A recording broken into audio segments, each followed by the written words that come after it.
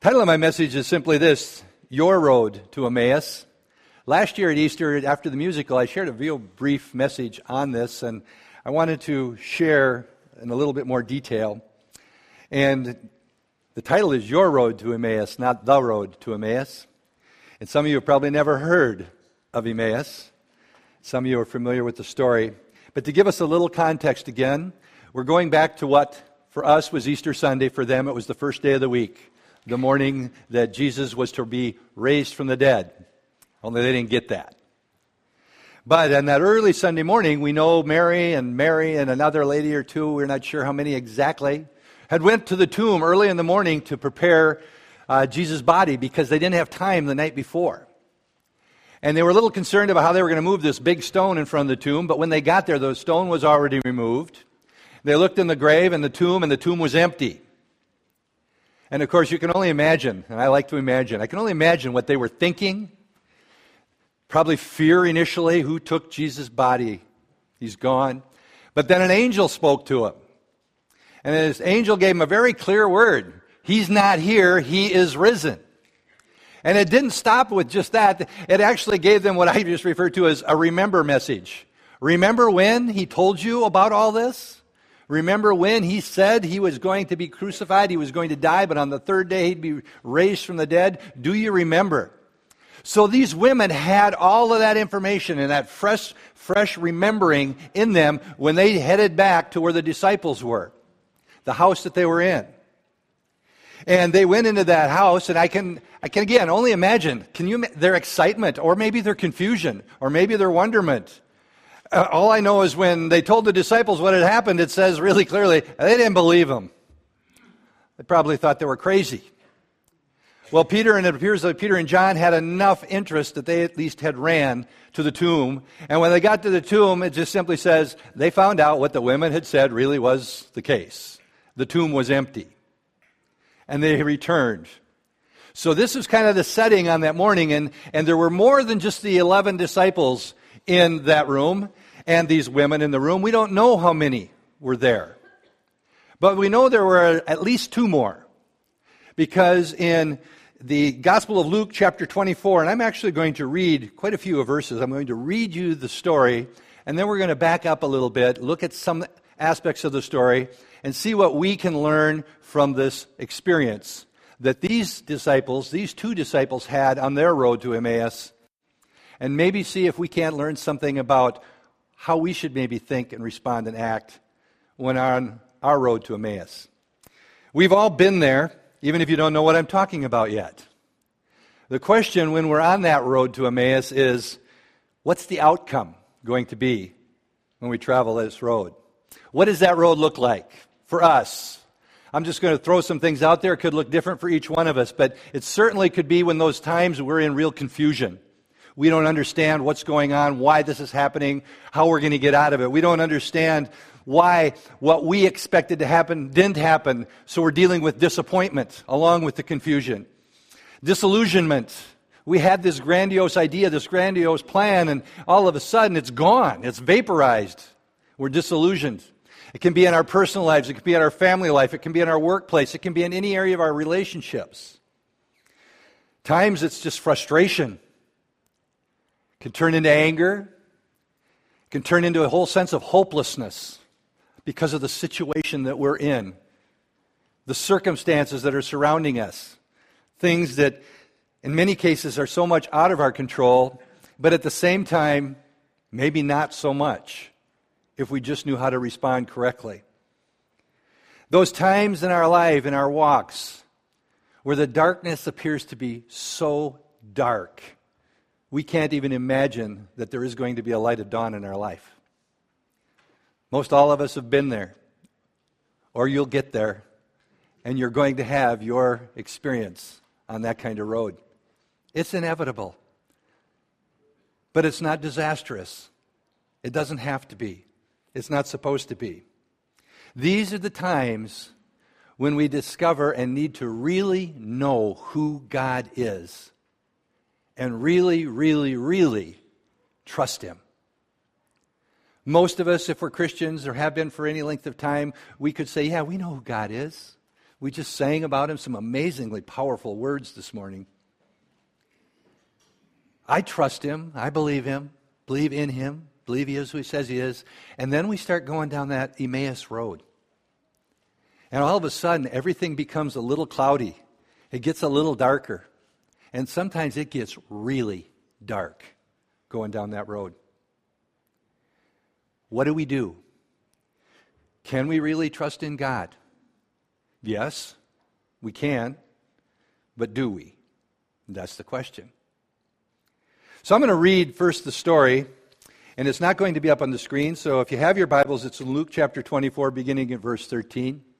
But otherwise, I just encourage you to listen to it as a true story that really did take place, realizing that these two people were disciples and they were in with those other 11 disciples.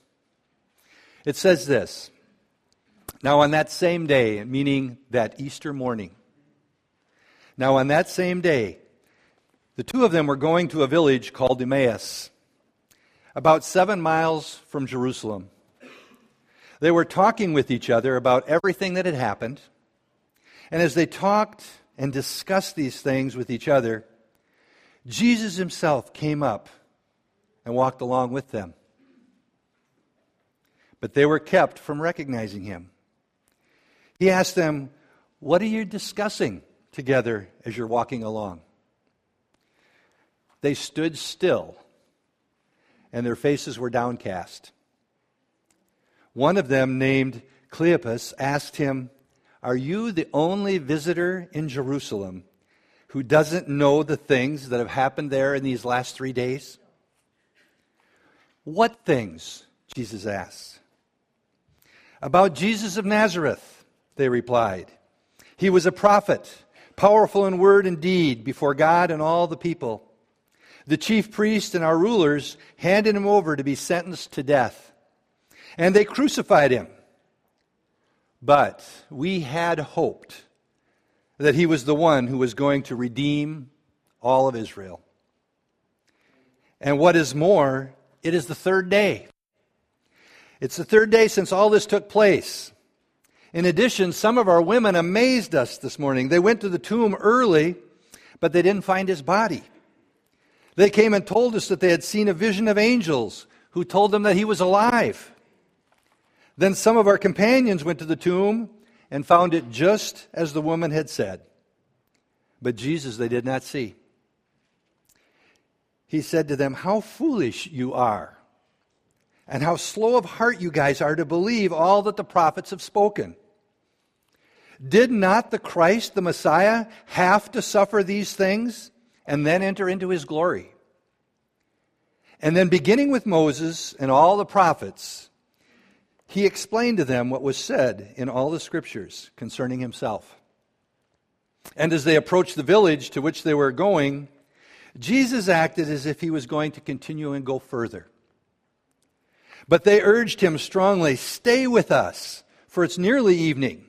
The day is almost over." So Jesus went in to stay with them. And when he was at the table with them, he took the bread, and he broke it and gave thanks, and he began to give it to them.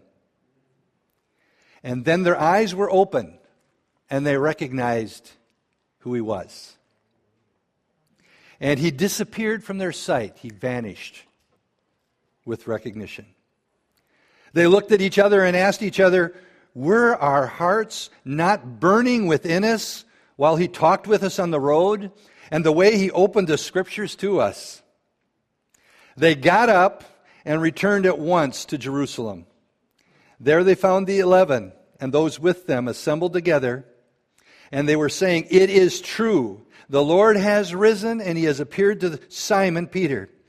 And then the two of them told what had happened on their way to Emmaus, and how Jesus was recognized by them when he broke the bread.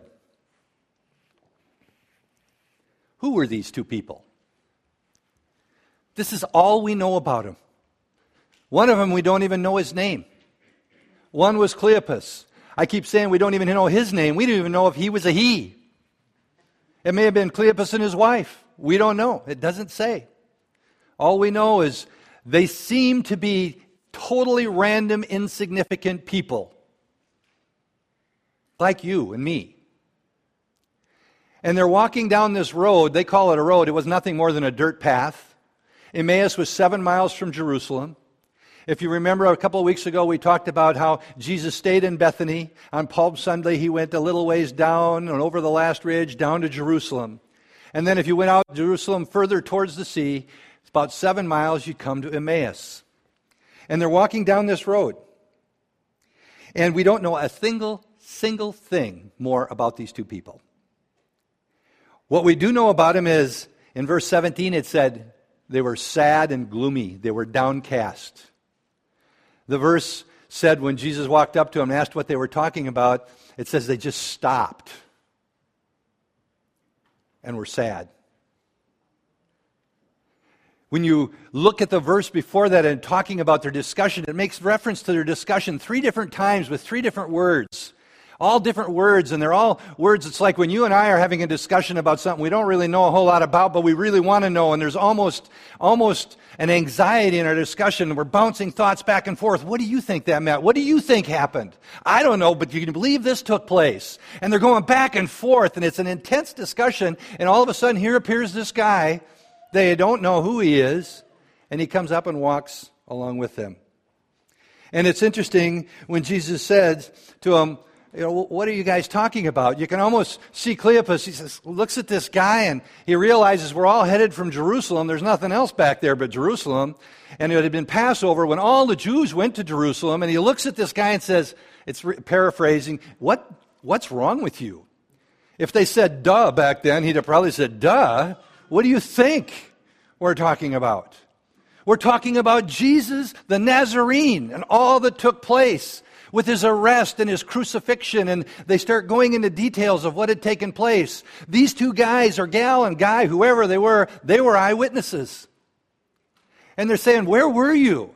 And as you read the story, if you're familiar with Luke's writing, Luke writes pretty intellectually, but not here.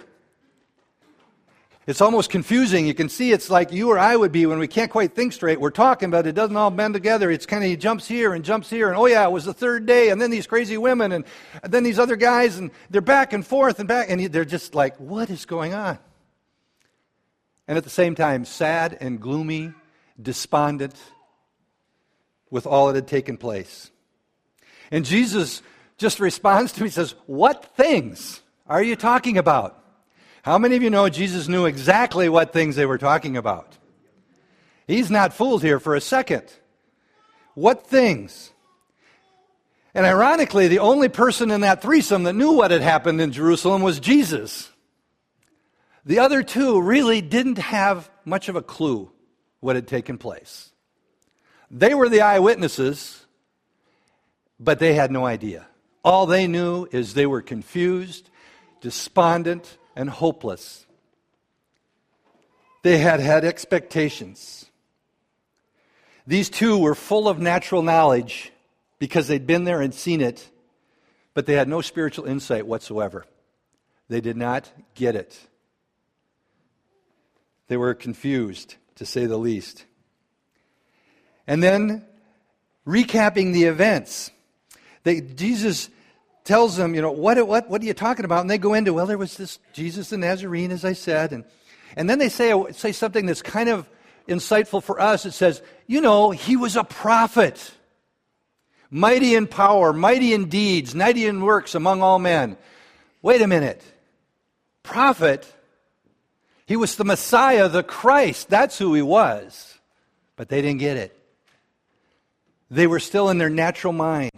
And because of what happened, boy, we better not have been the Messiah, or our goose is cooked. Because they killed him. And we don't even know where he is. They're saying he's alive, but nobody's seen him. How do we know what the truth really is? They had been expecting. They had this but in their explanation. But we had hoped. The source of their despair.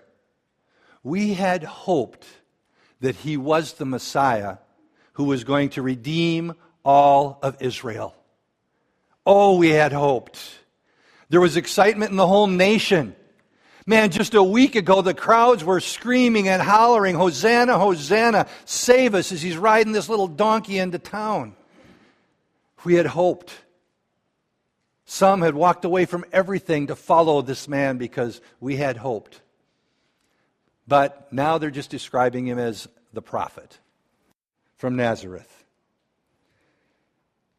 And even the reality, the fact that they were in that room, in that house, when the women came back with this report, Jesus is alive.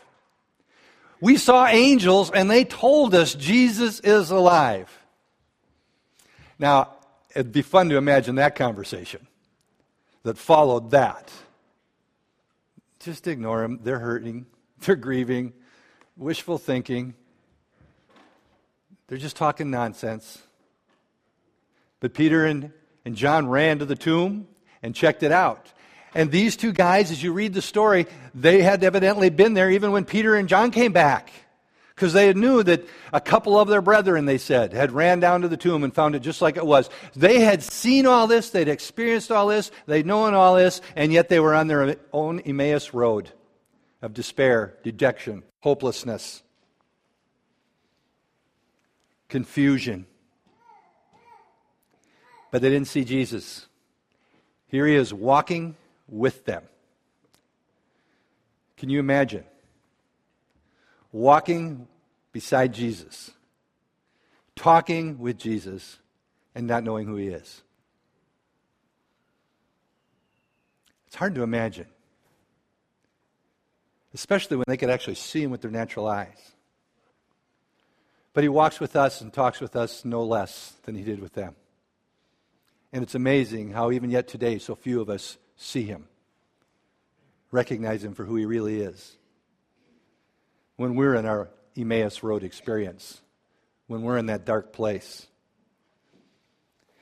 Jesus responds to them, and in the translation, it sounds like such a strong word, but it says, "You fools." Now, there is a word in the Greek that it's almost a word of hostility that sometimes is translated fools, but here it's not that same word. Here it's like, you slow of understanding. You don't get it. So Jesus is saying, you guys, you don't get it. What is wrong with you? Open your hearts. You're slow to understand. It's slow to open your hearts. And then he says in verse 25, as you're reading it, he says, "You foolish men, slow of hearts." And then he says this, "to believe in all that the prophets have said." You can just zip right past that phrase, but if you stop and think about it for a second, these guys believed a lot of what the prophet said. They were looking for the Messiah. They knew he was supposed to come. They knew they were going to be, this was going to be amazing, and that he was coming to redeem Israel. Well, then why don't you believe all of it? That's a challenge for us. Most of us know some of the Word of God. Most of us know quite a bit of the Word of God. We even believe some of it. As long as we're not in an Emmaus experience and we begin to forget just what he promises us, just who he says he is, just what he says he will do through us and in us. We forget that he will provide. We forget that he is our protector. We forget all those things. It's like, come on, let's go with the whole Bible. Believe it all. And Jesus is saying to them, why don't you believe all that the prophets had to say? And then he goes on and he says this, "It was necessary for the Messiah to suffer these things to enter into his glories." In some of the translations, it says, "Ought not the Messiah have died like this?" In other words, he's saying, wasn't there a whole bunch of evidence in the Old Testament that this was going to happen? Wasn't it absolutely necessary for this to happen, the prophecy would be fulfilled? It was necessary. These necessary things here were all foretold. And that's why he's saying, why didn't you grab hold of what all the prophets had to say? Why was it predicted? Why was it necessary that it should occur like this? There was no other way for God's justice to be met. There was no other way for him to honor his law. It was the way that was necessary to secure with due regard the government that he had established with his people Israel. And it was the only way that he could pardon the guilty, you and me. And Jesus is just challenging him. What's wrong? Why do you think Jesus asked them, what are you guys talking about? Like I said, he knew, right? I believe God asks us those things so we'll search our own hearts. So we discover our own truth coming from the Word of God. That truth that fits in our situation.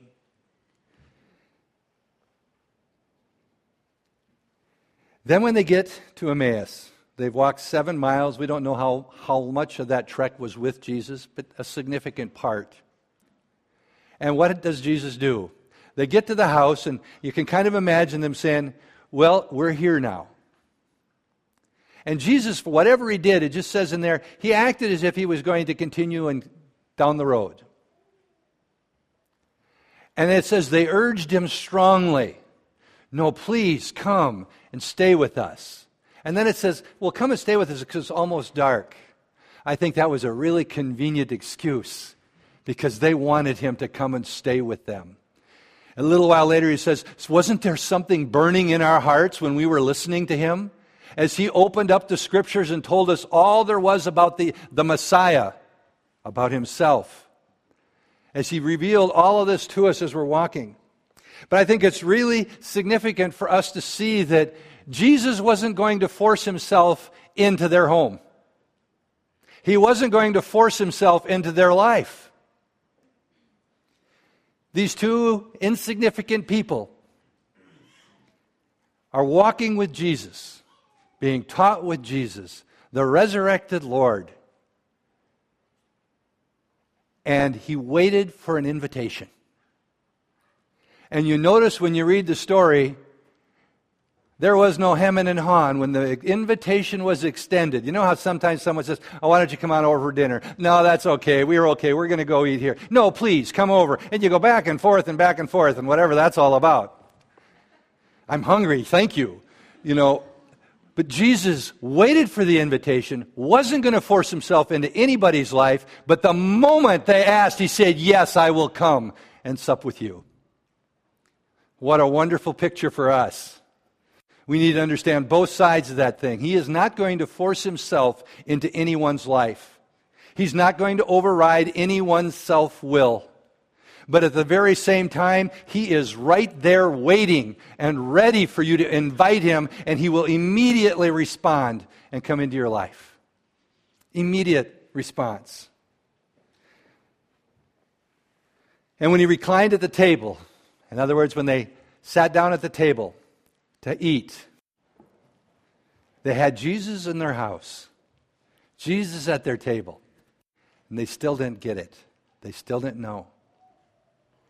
And then he took the bread, and we picked up the bread and broke it, and began to bless it, and began to hand it to him. It's like all of a sudden, the scales from their eyes were gone, their mind, their understanding, all of a sudden it was like it clicked.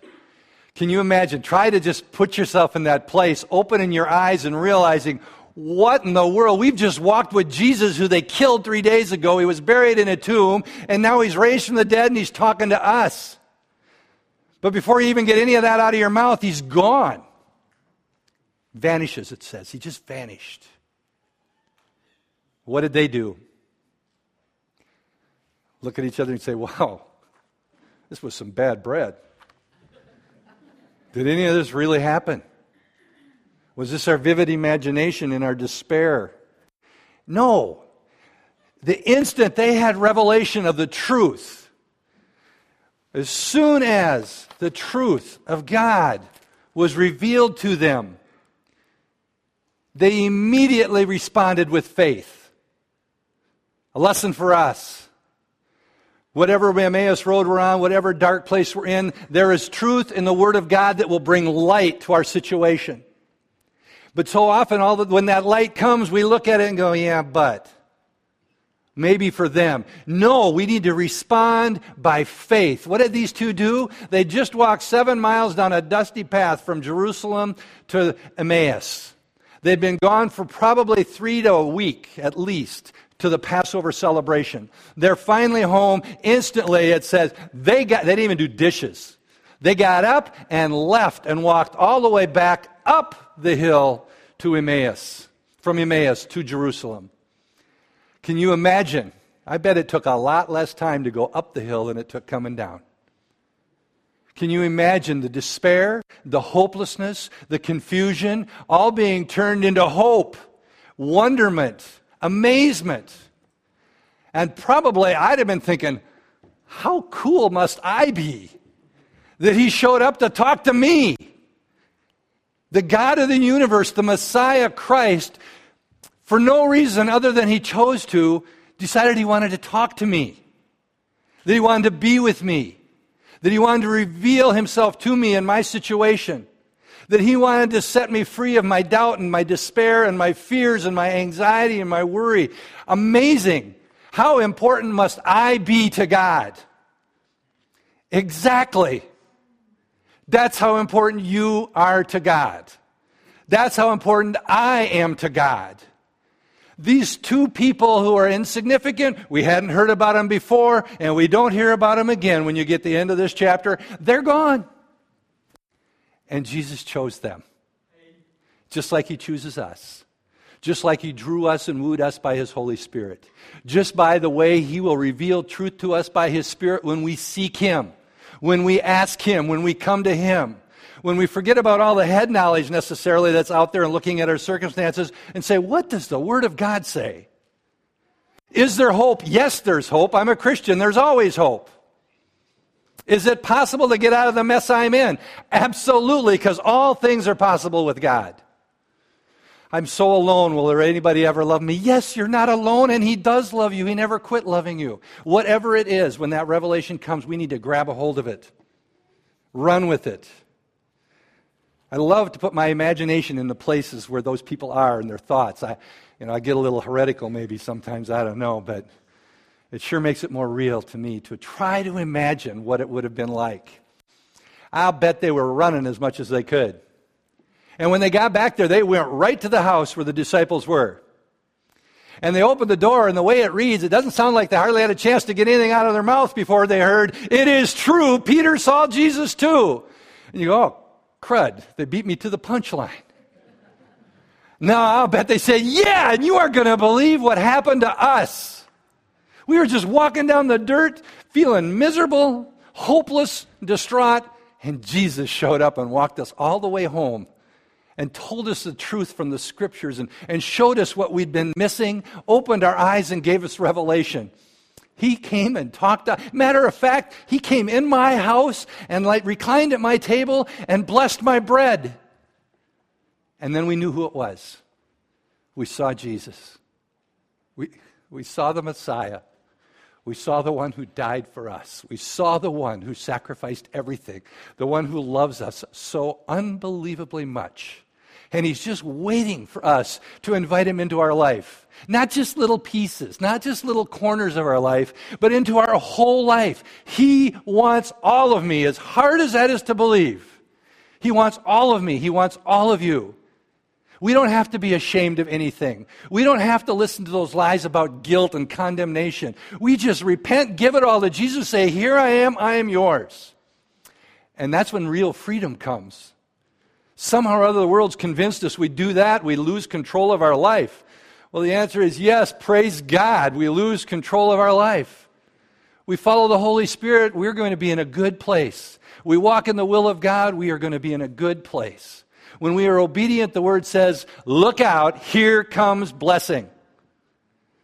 But there are consequences on the other side. It says if you don't do that, guess what? The door is open. Who would want to open that door? These two people, these two disciples, had witnessed the greatest event in history, the death and resurrection of Christ. They had heard the truth of the resurrection from these women. They'd heard it from Peter and John, but they hadn't seen Jesus with their own natural eyes. When I put myself in their place, thinking all that I would have seen in the previous 3 days, the previous week, and then I get this report, I have a hard time looking over at my companion and saying, grab your bag, we're going home. We're going home? They just came and told us the tomb's empty. Don't you at least want to see what the rest of the story looks like? Find out who took him? Having seen all of that, they still were ready to walk away in despair. They were still ready to give up on their hopes. They were still ready to say, yeah, he was the prophet, but boy, we thought this was the guy. So they went home. You know, and the reality is, sadly, this happens all the time today. I can imagine them and wonder why they would have done what they did, but I tell you what, the real truth of the matter is, all they had was the testimony of a few women and Peter, the guy who had just denied Jesus 3 times, and John. Here we are, almost 2,000 years later. There is archaeological evidence that's in mountains of it, that this stuff happened. There is historical evidence all over the place that this happened. Believe it or not, contrary to what scientists would try to tell you, there is scientific evidence everywhere that this really happened. The Bible that you have in your hands, if you're holding one, this book has been attacked with the greatest scrutiny any book has ever faced for nearly 2,000 years, and it's still true. 2,000 years. And if you look around this room, and if you know the people in the room with you, we have the testimony of changed lives everywhere. I was dead, but now I am alive. I was in bondage to that stuff, but I have been set free. There's testimony after testimony of testimony in here. And yet, just as likely, there could be someone in here who has never accepted Jesus Christ, never invited him into their life, and they're going to walk out that door saying, these guys are nuts. We know it'll happen. It always does. The evidence is unbelievable. And yet, some reason or other, we want to say, they're crazy, I'm going to go do it on my own. You know, however well it works for you on your own, it's all going to burn and you're going to get put in a box, buried in the ground, and it's not going to count for squat. Really? Sounds like a lot of wasted effort to me. But as soon as we surrender our lives to Christ, take on this attitude of doing things for the glory of God as best we're able in our humanity, we're going to mess up. But as soon as we do that, we're adding jewels to our crown in heaven. Rewards in heaven are accumulating for us. And one day, we're going to stand before Jesus and hear, well done, good and faithful servants. What is that worth to us? As I look back at that story, I connect with this insignificant people being significant in God's eyes. That he went out of his way for those two, just like he goes out of his way for us. Just as he walked with those through their Emmaus Road experience, when we're in our Emmaus Road experience, he has promised, in accordance with his word, he will never leave you nor forsake you. I like that a lot. Because sometimes there's nothing left in me. And that's a good place. It's a good place. I had someone say something to me this week in a meeting, one-on-one meeting, and they said, I came here because some people said I should come and talk, and I came hoping you'd make me a stronger person.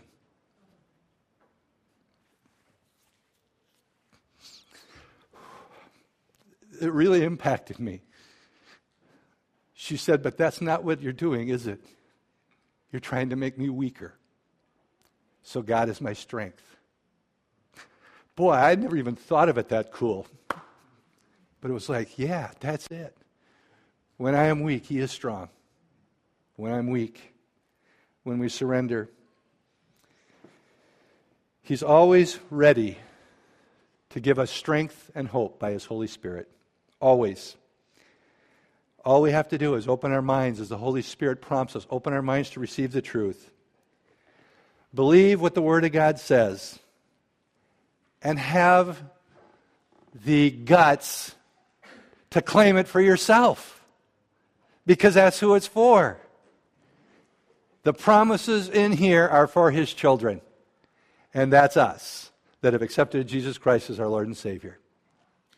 If you've never done that, I hate to tell you this, but they're not for you. But as soon as you invite Him in and surrender your life, they all become yours.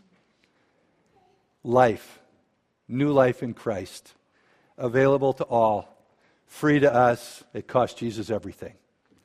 Let's close in prayer. Lord, I thank you and praise you that even in the dark times we have hope in Jesus Christ. Father, you joined them and walked on the road with them. You didn't remove the road, but you were there giving hope and strength. God, you give us hope, you give us strength. God, forgive us, I pray, when we try to do these things in our own strength, that we think somehow we know better, or somehow we know how. God, forgive us for our pride. Lord, I thank you and rejoice in the Easter story. I rejoice for the truth that we sang about this morning, that Jesus Christ is alive and well, that the tomb is empty, that the Holy Spirit was sent to live and dwell in each one of us as your children, as believers. God, what a joy. What a joy. What a hope it is. What an encouragement it is to know that there is a destiny for every single one of us, no matter how insignificant we think we are. That we are your children. And I know none of my children are insignificant to me. And we're not insignificant to you. So I pray, Lord, if there would be anybody here this morning who's never accepted Jesus as their Lord and Savior, today would be the day. Give grace to respond. Lord, and for the rest that have, Lord, I pray that the things we looked at in your word today would encourage us and strengthen us. God, it would build our confidence and build our faith in you as we look into your word. Give us revelation in greater ways of the truths. Oh, Lord, we pray that all of these things would be accomplished to bring you glory and honor. We just rejoice in the Easter message. Rejoice in the hope that we have because of it. Lord, I pray you would go before us this day and this week. God, that we would truly be your hands and feet, that we would go as a testimony of your resurrection power, living out the new life that we have in Christ. Again, Lord, we ask that this would all be done for your glory and honor. In Jesus' name we pray. Amen.